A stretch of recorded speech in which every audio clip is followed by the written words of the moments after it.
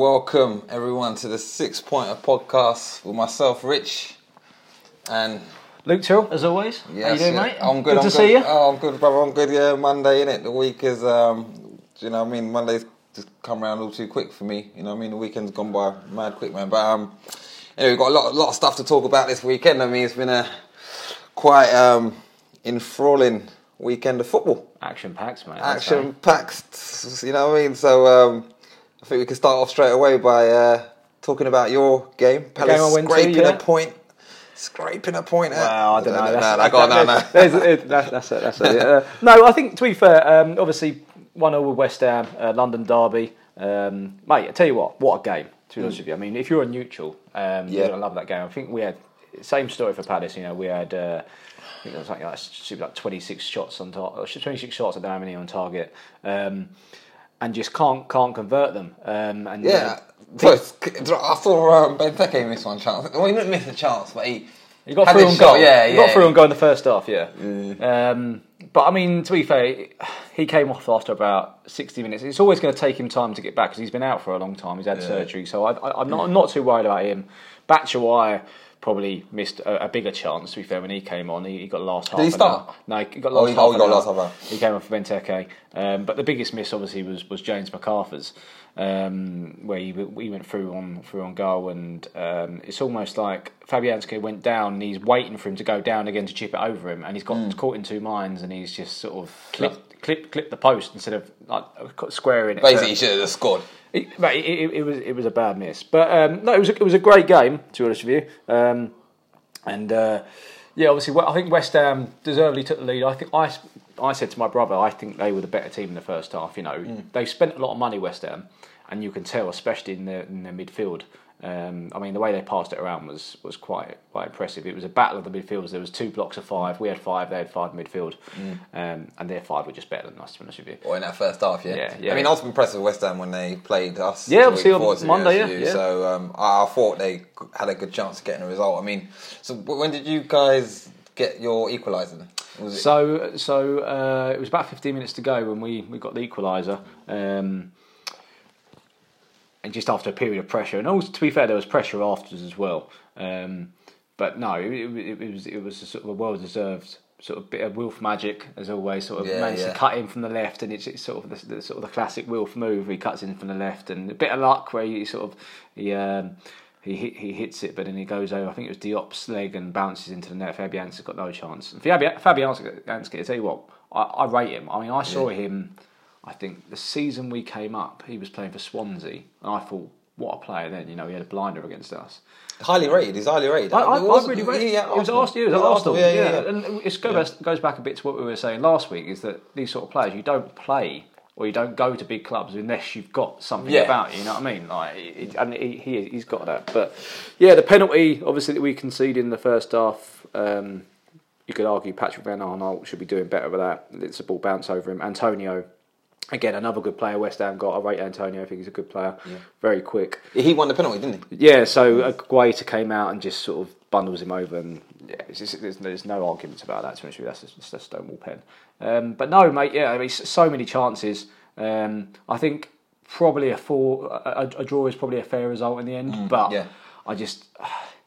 You sort of think that, you know, we wouldn't be looking down if we can finish some chances. You know, we'd be sort of looking at 10th, 10th, you know, sort of thing, and it's just frustrating. It's the story of the Palace season, really. I mean, even when last week when we were talking, I was saying that I thought basically I do still believe that you guys are going to be safe and you're going to be fine. But when I actually looked at the league, you're only like 3 points above the relegation zone. Yeah, well, obviously Cardiff got a big result, didn't they? Yeah, Cardiff got a wicked result. Which closed the gap. Southampton obviously losing. I gave you my prediction last week, didn't I? I told you I thought Southampton would go down. Yeah, you did. I tell you what, I watched the post-match interview of that Hassan Hutter, the Southampton manager. Hasselhoff, yeah. No, go. And tell you what, he was so downbeat, and he kept saying, you know, you can't have that many chances and not score and stay in this league. And he said you can't do that and stay in this league about 3 or 4 times, you know. And you just think that, I know, obviously, after the game, sort of emotions are high and things like that. But your manager, you don't want your manager going out and saying those sort of things. No, it's true, but I do believe it's sometimes just it's reactionary. I mean, you shouldn't keep repeating that, but I think it's probably just playing on his mind so much that he's just obviously said it more times than he should have. Yeah. And the bottom line is that's true. He shouldn't have probably said it as much like you're saying, but it's true. You can't afford to literally miss your chances. Like this league is like it'll punish you if you do not take your chances. That's what I feel. I mean, I've got a question. What's it like in terms of? I know at one point you had some hardcore Palace fans that were like in a corner of a section of Sellers Park, and I remember hearing something that they got sort of like taken out of that area, and the atmosphere had kind of sort of gone down a little bit. I mean, it's probably a story too long for this podcast, mate. Brief. Basically, what happened is they wanted to move into the middle to be behind the goal because a lot of these European ultras, they're behind the goal. You look across sort of Europe, you see all the sort of the main fanatics, whatever they're called, they're all behind the goal, aren't they? Yeah. So they didn't want to be in the corner. They also felt that it would help the atmosphere spread if they were in. They could create this what they call wall of noise. Basically, long story short, they threw their toys at the pram a little bit because they wanted to move to the middle. Obviously, the people who had season tickets there were thinking, well, hang on, why should I move? I paid for this season ticket, which is right. I should have the ability to renew like everyone else in the stadium to hold my seat. Yeah.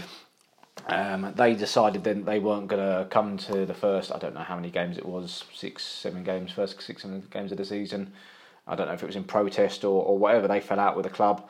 But it's all been resolved now. The people are going to be displaced. There's about 400 people who are going to be displaced next season.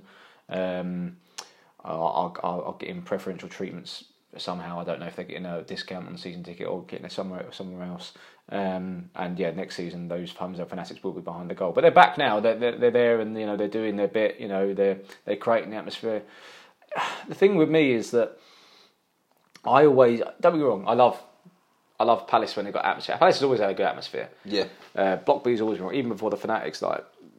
So you were rated the best fans, was it last season? Probably, mate, probably every season. All right, that's a bit cocky about it. No, but Palace have always had a good atmosphere. Yeah. But there's this sort of fallacy going around that, there wasn't any atmosphere before these Fanatics turned up, and it's just not true. There always has been.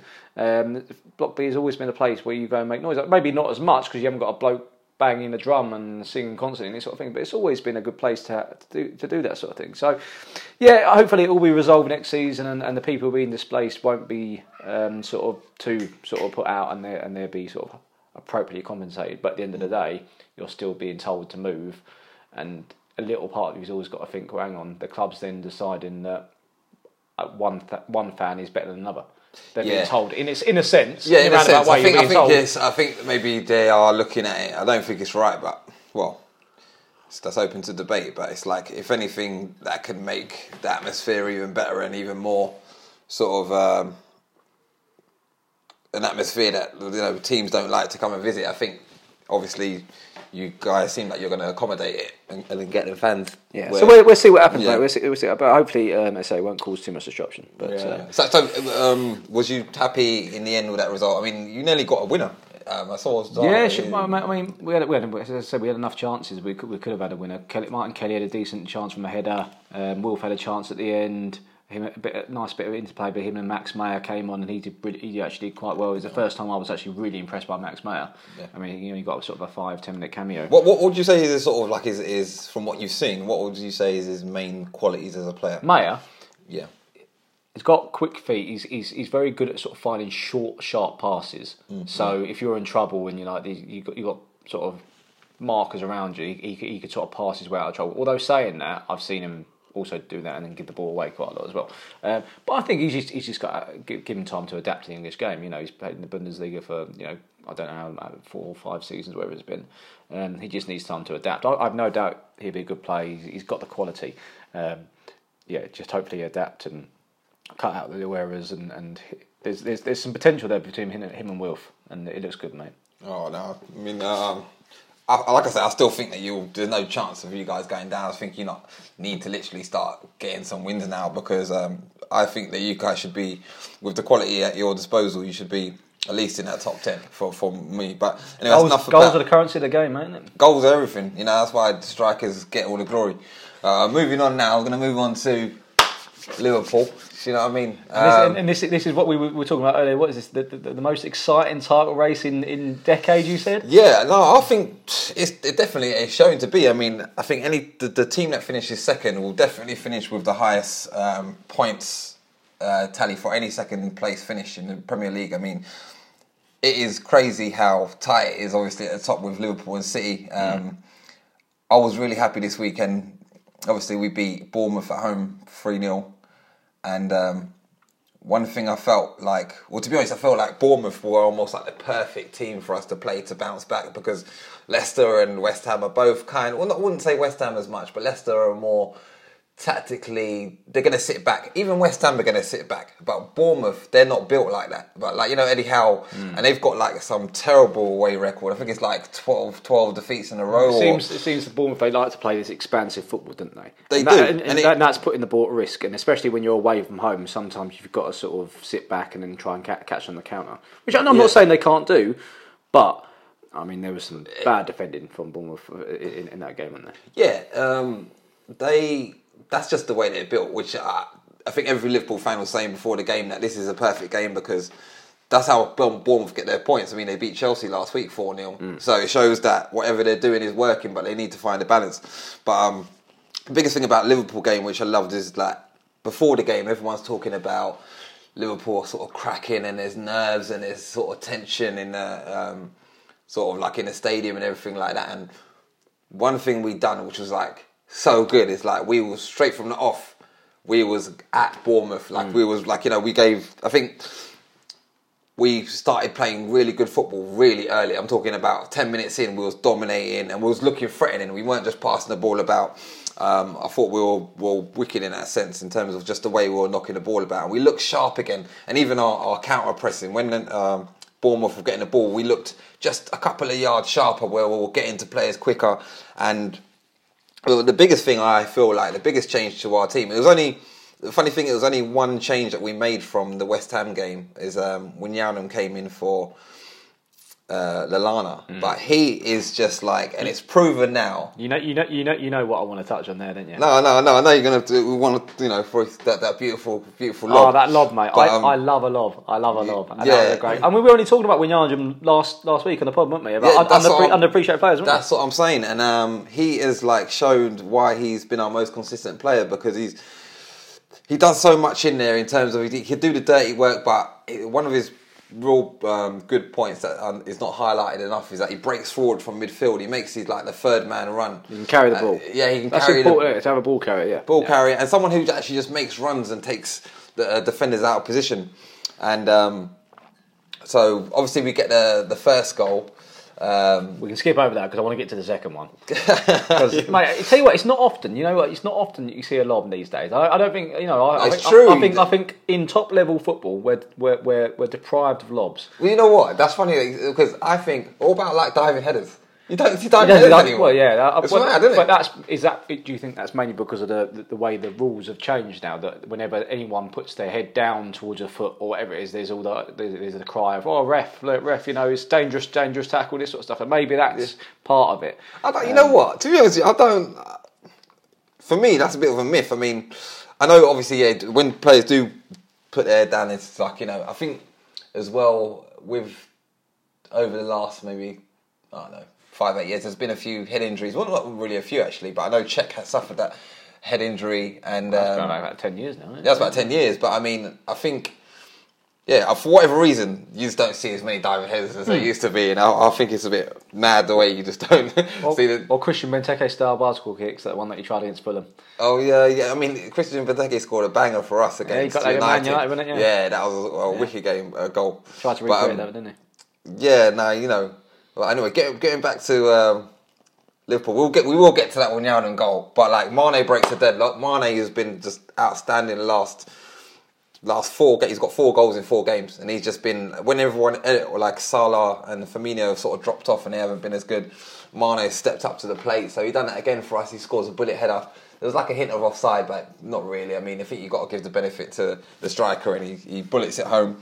And now we'll get on to that Wijnaldum goal. I mean, one thing we've done in our last couple of games as well, we've taken 1 goal leads, and it's always a case of if you don't score, basically, the longer it's 1-0 is the longer the opposition are going to get more confident that they can maybe get back into the game. Yeah. But Wijnaldum scores about 10 minutes before half time. But this goal is it's just beautiful because he makes it look easy, but it's a very hard goal that he scores. Technique. I mean, it's Robertson.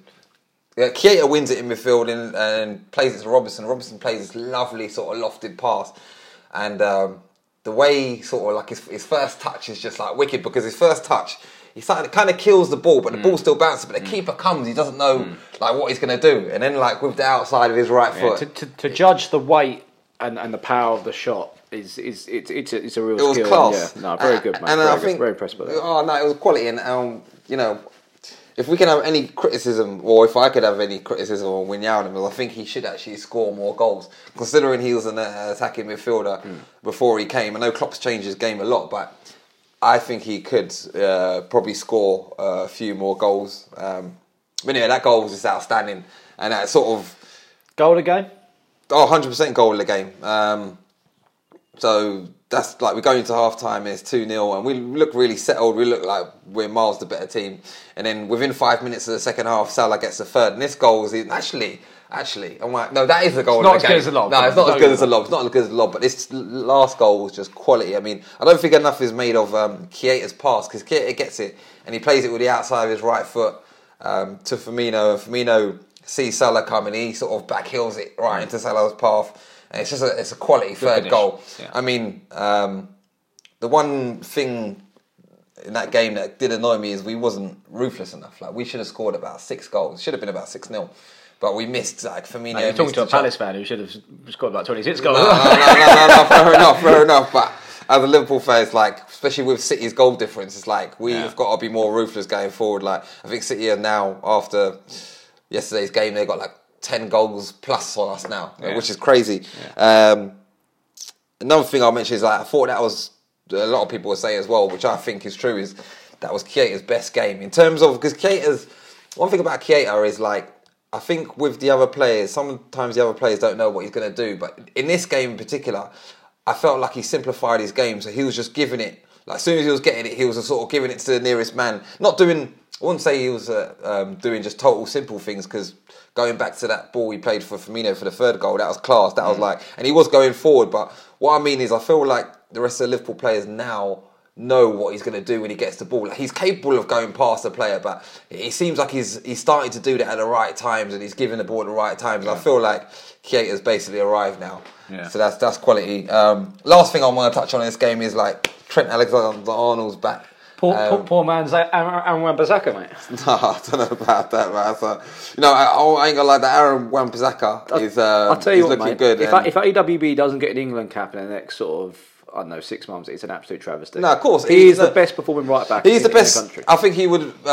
he's got what's it, Inspector Gadget legs. It's ridiculous. His sliding tackle. And, you know, we were talking about things that aren't in the game anymore, lobs and things. Slide tackles, I mean, that's something which you don't see too much. Sort of been cut out a little bit now. People are too scared to go to ground, you know, for fear of getting a yellow card. It happened in the Palace game, actually, where AWB made a good challenge and actually got booked for it, which was ridiculous. But to see that sort of stuff, it's almost a throwback, and it's nice to see someone going without fear and make those sort of challenges. Especially a youngster as well coming through. I think one thing I love about him, he seems like he's got like a really sort of mature head on him, even though he's young, and I don't think I've ever seen anyone go past him, like, ever. I think there was a stat out last week that I think 6 players have beaten him. Six. Oh, no, it's on 6 occasions. Oh, he's gone. That's it. I've gone past him on 6 occasions. Okay. And apparently that's like the best record in Europe. In Europe, yeah. No, I mean, he is brilliant, and I could see him in a Liverpool shirt at the end of the season. But let's go to the poor man's age. Go on. Yeah, so no, poor man. I still actually believe. I still think that Trent is better going forward than Wan-Bissaka. To be honest with you, I think he's got a better. Yeah, no, delivery. I think I'll give you that. I think Wan-Bissaka, he's almost been told or been stifled going forward, and he's got the ability because he used to be a winger and he's been converted to being a wing back or a right back. But that's one thing he probably does lack, is that I get a bit frustrated that he's got the ability to take men on and he doesn't do it, and Trent does that. Yeah, no, that Trent definitely does that. So it was good to have Trent back, and I feel like. I mean, everyone was talking about the little wobble we had when we drew with Leicester and West Ham, but you've got to take into consideration. Yeah? Nearly got beat by Palace, Nearly got beat. I mean, you got just about nearly come back into it, but there would have been a bit of wrong for you lot to get anything out of that game. Anyway,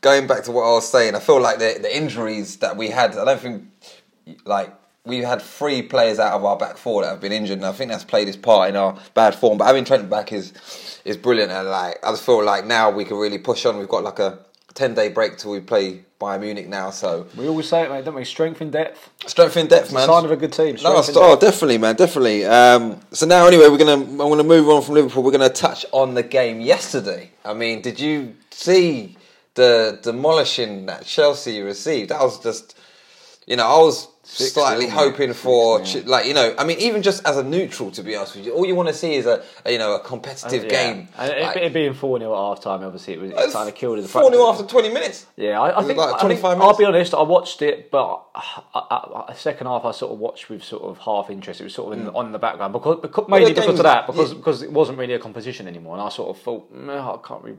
I've got other things to do now, you know what I mean? No, definitely. But no, I mean, you got to say, great performance by Man City. Defensively, there's question marks around Chelsea again. I don't believe all this hype around, Sarri's got it wrong and all this sort of thing. It's just Man City are ridiculously good. Yeah, they're ridiculously good. They're ridiculously good, but Sarri does not help himself in terms of He's still chewing cigarette butts on the sidelines. Chewing them, and I think he's got his filth. Yeah, that's filth. Just chewing up cigarette butts. But the biggest thing that he's doing for me, and you know what, it's weird because they say like a lot of the best managers are stubborn in their ways and what they like to do, and they don't change. And so, fair enough. Believe in the system. But one thing that was blatantly obvious, one thing City are going to do is they're going to dominate possession. Yeah. Because they've got so many good footballers, they're going to dominate position. Now, you know that there's going to be City are going to have a lot of players running from midfield. So why wouldn't you, make sure, Kante is the best defensive midfielder in the world, who he spots players making runs and he covers a lot of ground. Why wouldn't you get him in there to try and stop them City attacks? I mean, it just doesn't make any sense. It really doesn't, because Jorginho is just not quick enough in that. The ball gets played around him too quick. I don't know what you think. Well, Sky Sports had a bit of a field day on Jorginho again yesterday. He seems to be their whipping boy, doesn't he? I mean, I think. What were they saying? Well, they were just saying, he's not quick enough. He hasn't got the positional sense. He hasn't got that sort of sixth sense that he needs. I don't think he's that bad of a player. I think he's another one again that needs to adapt to the English game, and it will take time for him to do it. But I don't think he's as bad as people are making out. Yeah, obviously they were powder puff in the middle, and you needed someone with a bit of strength to break up play a bit more. But when Man City are in that sort of form, and when they can smell blood, it's. Yeah, I just think what is very obvious is that he hasn't got the legs. He hasn't got the legs Kante's got, and it's just it's just crazy, right? To take him out of his preferred position to obviously that's Jorginho is this guy that he brought from. Well, that's the thing, isn't it? I mean, if you're a manager and you bring in a player and you say, I want you to be my man, obviously, even when he's getting stick, you've got to stick with him. And you've got to say fair play to the manager for sticking with him. But there comes a bit where the arrogance becomes a bit too much, and you've got to see sense. And it's whether you get to that point, where it's just all right, you're not doing the job that we need you to do. I'm going to change it now. Or it's, no, this is the system. We stick to the system, and this will work. Yeah. And maybe... I don't know, they got next, maybe they play next weekend and they win. Yeah, I mean, they beat Huddersfield, but everyone beats Huddersfield. They're the worst team. Cut adrift now. They are. I feel bad for them. Paul Punch and all. Jason Puncheon's gone there, and obviously he's I bet he wishes he was back at Palace, even though swinging his belt around. Who wants to play at Palace? I'm joking. But another thing I feel like we should touch on is Sterling. Sterling has scored and assisted 50 goals since the start of last season. Like, for me, that's an incredible stat. And as much as it kind of hurts me to say that, because I feel Sterling gets stick from Liverpool fans because he left us in our dark days where, we kind of needed him to stay with us. But take nothing away, he's gone to City, where he's really won the title once, and he's gone to win things. You've got to say, through his career, it was the right move. For his career, it was the right move. I mean, if City come calling and under Pep Guardiola and all that, saying that when he signed, it was actually Pellegrini who was in charge. But so what do you think about Sterling in terms of? I feel like he's made a scapegoat for England and all that shit. Massively. And it's just ridiculous. For me, it's ridiculous. It's like he is supremely talented. I think he's the most talented English player we've got. He's a ridiculously good player. And up there with Harry Kane, I mean, me and you have spoke about this a number of times anyway, haven't we? Especially in the summer after the World Cup. I mean, this whole media sort of thing that's around him, I don't get it. I really don't. I don't know why. Sort of, he's. I'm going to say he is targeted, isn't he? Yeah, I mean, I think to me, I feel like they tried to paint him with a brush. I mean, they say he's like they tried to paint him with a brush that he's like a young black man that sort of lives this lavish lifestyle, and he's got like, I think they were saying he's got like gold taps. He's got his mum gold taps in there in her house or whatever like that. But it's so far from the truth. Sterling is, I think there was a documentary out last year that I watched a little bit of it, and it basically just talks about his struggle with how he grew up in London and then how his family didn't have much. And Sterling is even when he came through at Liverpool and the little interviews he gave, he seems like a very humble type of person. Yeah, he does, yeah. But even when he got a tattoo... the gun tattoo before the World Cup. Yeah, the gun tattoo before the World Cup. That was kind of like, I think that was in remembrance of his father. I don't know. To be honest with you, I think those sort of things you can't really. That's another thing. It's just like a bloke gets a tattoo, just like let him get on with it. It's his tattoo, it's his body.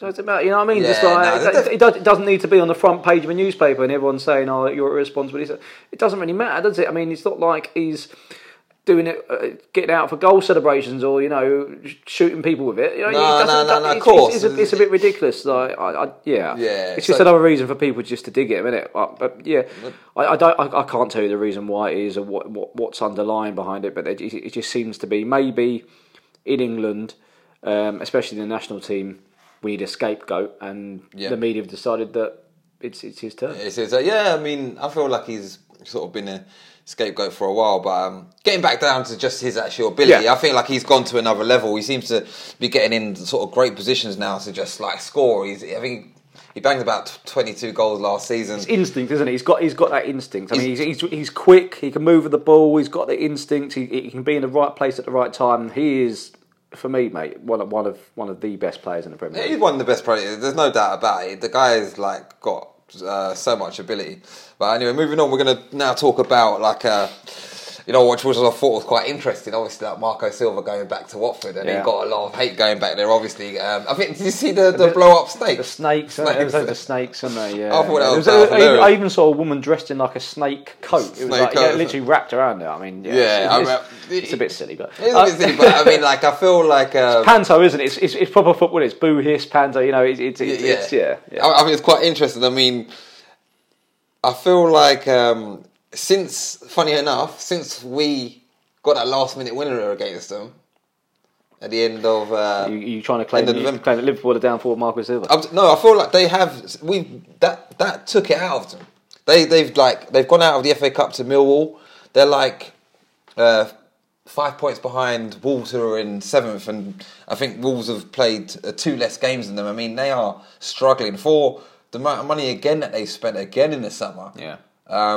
I feel like basically Everton are not getting what they thought they were going to get. Well, I think I never thought he was that good a manager anyway. For them to go all out and try and get him in the first place, obviously where their efforts are thwarted. And as with any manager, you've got to give him time to implement his own ideas, his own system. And if you're going to give him money, he's got to bring his own players in. And those players also need time to settle. But this is the problem in the modern game in the Premier League, is that I think what is it? The tenure, the average tenure for a Premier League manager is something like 18 months now. Is it? Yeah, something ridiculous like that. Crazy like that. Yeah. I mean, that's no time whatsoever to implement your system, bringing your players, allow them to adapt to the game, and actually, by the time you've actually got that, you're out the door. It's true. I think I feel like there's obviously a lack of patience in the game, like in terms of when fans turn on a manager. That's it, isn't it? Or I mean, we didn't really touch on the whole Sarri thing, but I mean, I feel like he possibly. Do you think they're starting to turn on him? I think that outburst that he had when he's coming out and talking about the players. Yeah. I think that's almost like the worst thing you could do. Like, what are you going to get out of hanging your players out to dry in public? I mean, I don't think if you look at all the best managers, and I will count Klopp in this because he's a great manager. Klopp, Ferguson. Well, the only exception is Mourinho, and look where he is now. He's been sacked like last 3 jobs he's been sacked. But I think my point is, I don't think you get anything out of hanging someone else, hanging your team. Yeah, team out. I can. Yeah, I understand where you're coming from. Then I think there is a duty of a manager to protect his players and do that sort of that media guarding from them. But at the same time, when you're frustrated. I mean, because a manager obviously can only do so much. He can only work with them on the training field, tell them the tactic, tell them what to do, and then once they cross the white line, that's it. There's very little they can do. I mean, players will. You often see it. I mean, when I've been on the touchline of games, some players will actively pretend they can't hear a manager's instructions. You know, when they're doing something because they don't really. You know, it is no. I'm not saying that there are people conspiring against him at any point, but I'm just saying that there is that level of frustration, but there's ways of dealing with that frustration. Where you maintain your professionalism, especially when you're a manager of one of the top 6 clubs. And another point, I think this is like, tell me if you think I'm wrong, but Sarri hasn't won anything as a manager. Like if you're Ancelotti or you're even Mourinho, like they can say like, I think for the players. Will take more shit from a manager who's actually... So you think it's a respect thing? Well, I don't think it's a respect thing. I just think, like, the fact that you've come out and you've hanged your players out, but you actually, in your career, you haven't won anything. I think the players might look at him and think, but mate, you haven't won anything. Like, you actually haven't won anything. So, like, and as well, Chelsea have a history. I know it's not a trophy, but he won like manager of the year in Italy, didn't he, a couple of years back? I think that's probably what. There's no doubt. There's no silverware. Yeah, there's no doubt that he plays good football. There's no doubt in that. I think there's a reason he's got to Chelsea. But I mean, my thing in my head, I'm just thinking the Chelsea players have got a history of down tooling. Where as soon as like they fall out of their manager, I think it happened with. Moreno. Am I pronouncing his name right? I feel like I'm always pronouncing Moreno. But, we know what you mean. Moreno and Conte. It happened with both of them where when the players are not playing for the manager, I think it's very obvious. I'm not saying that was the case yesterday, but I feel like it's a risky thing him doing that with this Chelsea group of players because I feel like there's a history. It's not a coincidence that every time they fall out with the manager, results go bad and they literally start falling off. I mean, they started this season good, but look what's happened. Well, as with anything, obviously we only know if it was a masterstroke or not, given the next sort of few weeks and how the players react to that. Maybe if they come out and sort of think that, all right, fair enough. Well, he said that like 2 weeks ago and they've just been battered by 6-0, but... Anyway, moving on from that, I mean, this will probably be more on your... What do you think of Cardiff's win? Because that's what a game that was, wasn't it? Is it two injury time goals? Wasn't it? Obviously, Southampton. Yeah, I mean, Cardiff got a goal. I think it was late on anyway, wasn't it? I think it was like 20 minutes to go. Southampton, obviously, in the 91st minute, got the equaliser. I think it was from a corner. And then absolute madness when I think it was Sol Bamber got the last one, wasn't it? In 97th minute. And obviously there's the emotion around Cardiff at the moment with obviously with the tragedy around Salah and a few things like that. And to be fair, I mean Warnock, I mean he must be almost. I mean it sounds bad to say this, but almost relishing that situation in the sense that as a manager you can use that energy, this tragedy, this whatever, to channel that energy and sort of turn it into a positive almost. Build this team mentality of, look, we've been wronged or we've been done or this terrible thing's happened to us, but we're gonna come back stronger and this and that. And fair play to Warnock, he's a very good manager. I don't think he's a good Premier League manager, but I think he's a very good manager, and he's obviously using it to his advantage at the moment. Obviously, the test of time will come. That siege mentality. Yeah, the test of time will come if he can carry it on over the next sort of few weeks. But they've got some results. So it was a very important game, an important result for him. Well, yeah, very important result. So absolute scene to know when he scored that. Oh no, that was crazy, man. I'd love to see that craziness. But we're going to move on now from the Premiership. We're going to talk about all of the English teams now in the Champions League. So you got the game on Tuesday, which is I'm looking forward to watching this game. You got Man United at home against PSG, and it's funny how Man United's fortunes have changed so much now that they're a few people are actually making them favourites for that game. PSG are missing Neymar, and I think they're now missing Cavani as well. Right. So that's like two of their front three. What's your thoughts? I mean, I might be in a minority here, but I don't think Solskjaer's going to be a Man United manager for the ages. I mean, and this might come back to bite me, but I can't see it if I'm honest. I sort of think he's a sort of manager that he's got the bounce and he's got him playing well at the moment, but I don't think he'll be the sort of man to keep going. As for this game, mate, you can't knock the stats though, man. 10 out of 11, that's crazy. No, he's had the bounce. Don't get me wrong, he's had the bounce. He's done really well. He's obviously got them playing a certain way, and he's got them listening to him and their reaction to whatever he's doing.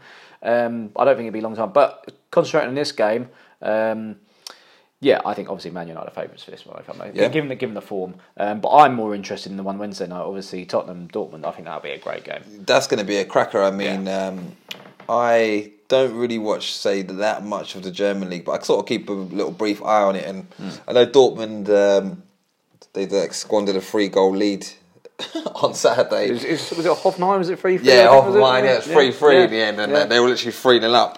You know what I love about this game is I feel like they're two very attacking teams. Yeah, they're very It's going to be a good game to watch. Isn't it? It's a wicked game to watch. It's going to be an entertaining game. Yeah, when you say that now, it's now going to be a 0-0 ball draw. Oh no, let's hope not, man. I think you know what will be interesting to see is that Sancho as well. Obviously playing at Wembley and do you think he might think this is my platform, this is my time to sort of to shine? Yeah, I mean I think he's already the funny thing about it is he's keeping out the player that Chelsea signed at Pulisic. Mm-hmm. He's actually come in and taken Pulisic's sort of place in the Dortmund team, so it shows how good he is. Do you know what I'm saying? If he's coming in and he's taking the place of, I think Chelsea signed him for 55 mil, that Pulisic.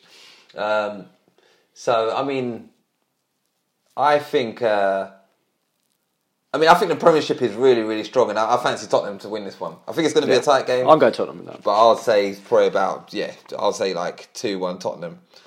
I would go with in that game. And obviously we're playing next week. We've got Bayern Munich at home. We've got Van Dijk who's going to be out in that first leg, so I'm a little bit worried because why's he out? Suspended. Okay. Yeah, he's suspended for that first leg. So Champions League football's going on, and obviously jumping ahead there. But Thursday night, obviously Europa Leagues, and you've got a few English teams. You've got Arsenal versus Bate, haven't you? You've got Celtic Valencia. That'll be a good game. Shout out to David Hilferty, a Celtic fan.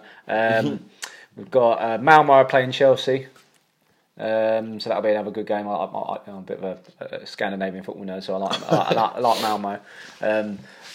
Mate. This is a good week for football, mate. I'm very excited, and of course, all topped off by on Friday night, the big one, Sunderland versus Accrington, which is live in Sky. So. Actually, what were you telling me about that thing that kicked off in? The Norwich Ipswich derby. Yeah, it all got a bit silly, didn't it? Yeah, it was. That sounded crazy. Paul Lambert. So this is something I wanted to talk to you about as well. When a manager gets sent to the stands or sent off or whatever it is, or a member of the coaching team does, you very rarely see a referee actually brandish a red card. But this actually happened to Paul Lambert. I mean, the referee, obviously, there was a bit of a melee. There was a challenge which was close to the technical area.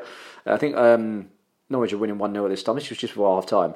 And sort of a few people ploughing, and the way Lambert explains it after the game, he doesn't talk about it too much in the press conference, but he sort of tries to deflect away from it. But he said that he won't go allow one of his boys to get bullied, so he stepped in. Obviously, he said he saw someone saying something, and you could see the red mist come over him. I mean, there's a great picture I showed you of a policeman holding Paul Lambert back. And he's just absolutely lost it. You know, he's gone. His head's gone. He's absolutely lost it. But yeah, the referee comes over and picks out someone who considers to be a troublemaker. Can you imagine? Obviously, like he's getting called. Or they're saying, I don't know. Obviously, he was at Norwich, wasn't he? So it's his first time he returned there as Ipswich boss, and obviously it's his top versus bottom. Norwich at the top of the league now. It's just rooted to the bottom. I think there's something stupid like 9 adrift now. Oh shit! It's terrible for Ipswich fans.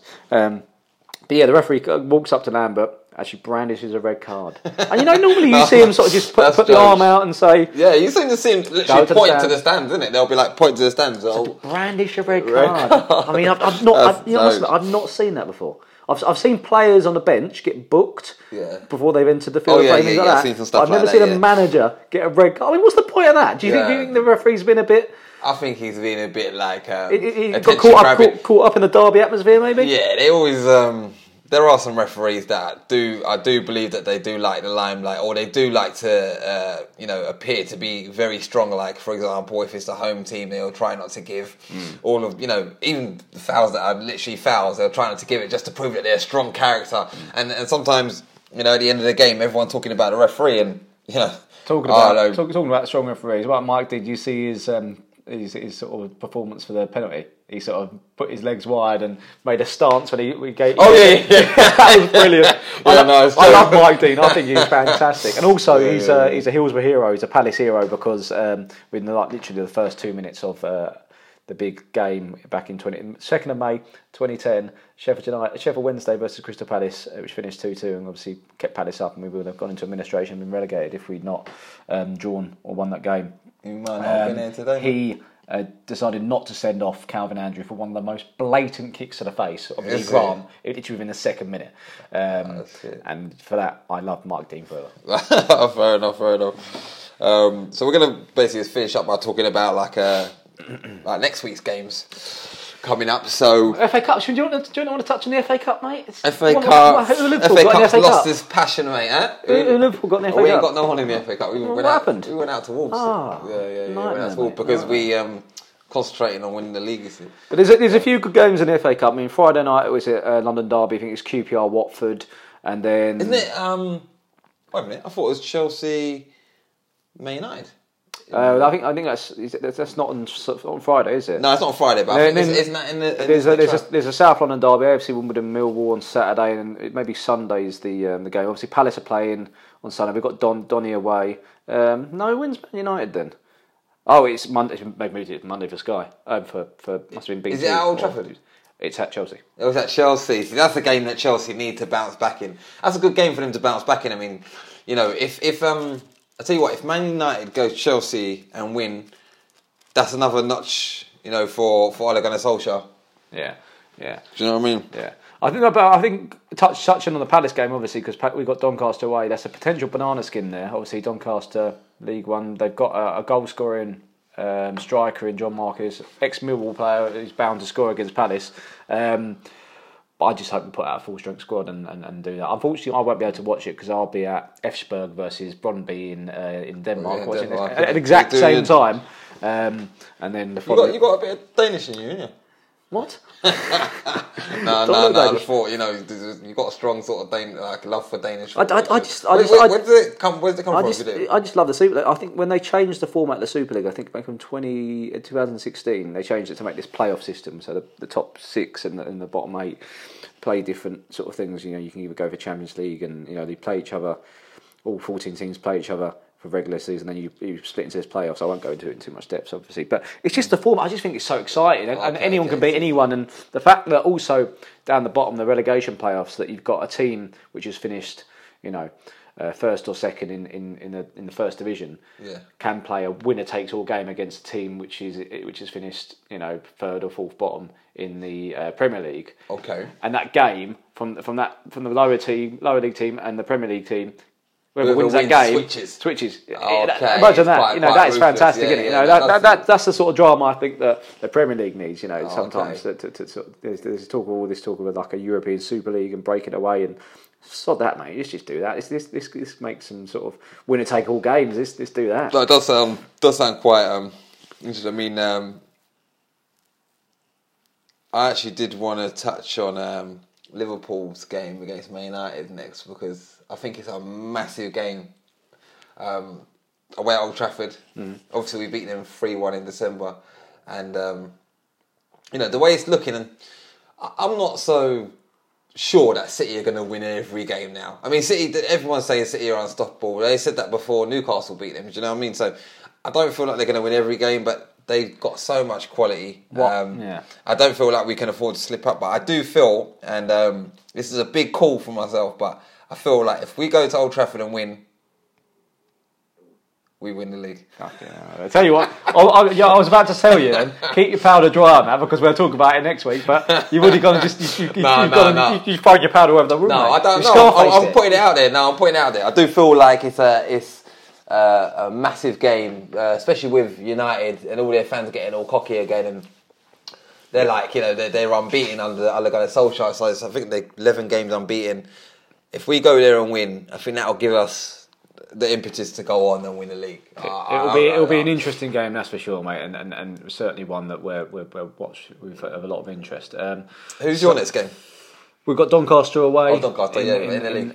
In the FA Cup and in the league. You're going to catch me up because I haven't looked that far ahead. So that's cool. I'm concentrating on the FA Cup, mate. Yeah, FA Cup. Magic of the Cup. Yeah, Magic of the Cup. But obviously, sorry, I don't feel like that magic is quite there anymore. I feel like it's. Why do they play the semi-final at Wembley? That ruins it a bit for me. That ruins it. That's like, what about the day out? It takes away from the magic of the final. It does, and the reason they say it is to try and get all the fans in as much as possible, isn't it? But that, for me, it's just it's a money-making scheme, and that's like, choose money over the magic. It's just give me Villa Park or a neutral ground any day. You know what I mean? You know what I'm saying? Yeah. So but there we are. Yeah. Anyway, on that note, we're gonna. I was going to say that obviously we're doing the pod next week. It'll be a bit later because I'm going to, like I touched on, I'm going to Denmark, and I might, depending on how many Danish beers I have, do a couple of of match pods from there. So obviously I'm going to go see on the Sunday. I'm going to go see Efsberg versus Brøndby, and then the Monday night I'm going to see FC Midtjylland, who are the current Danish champions, against Aalborg,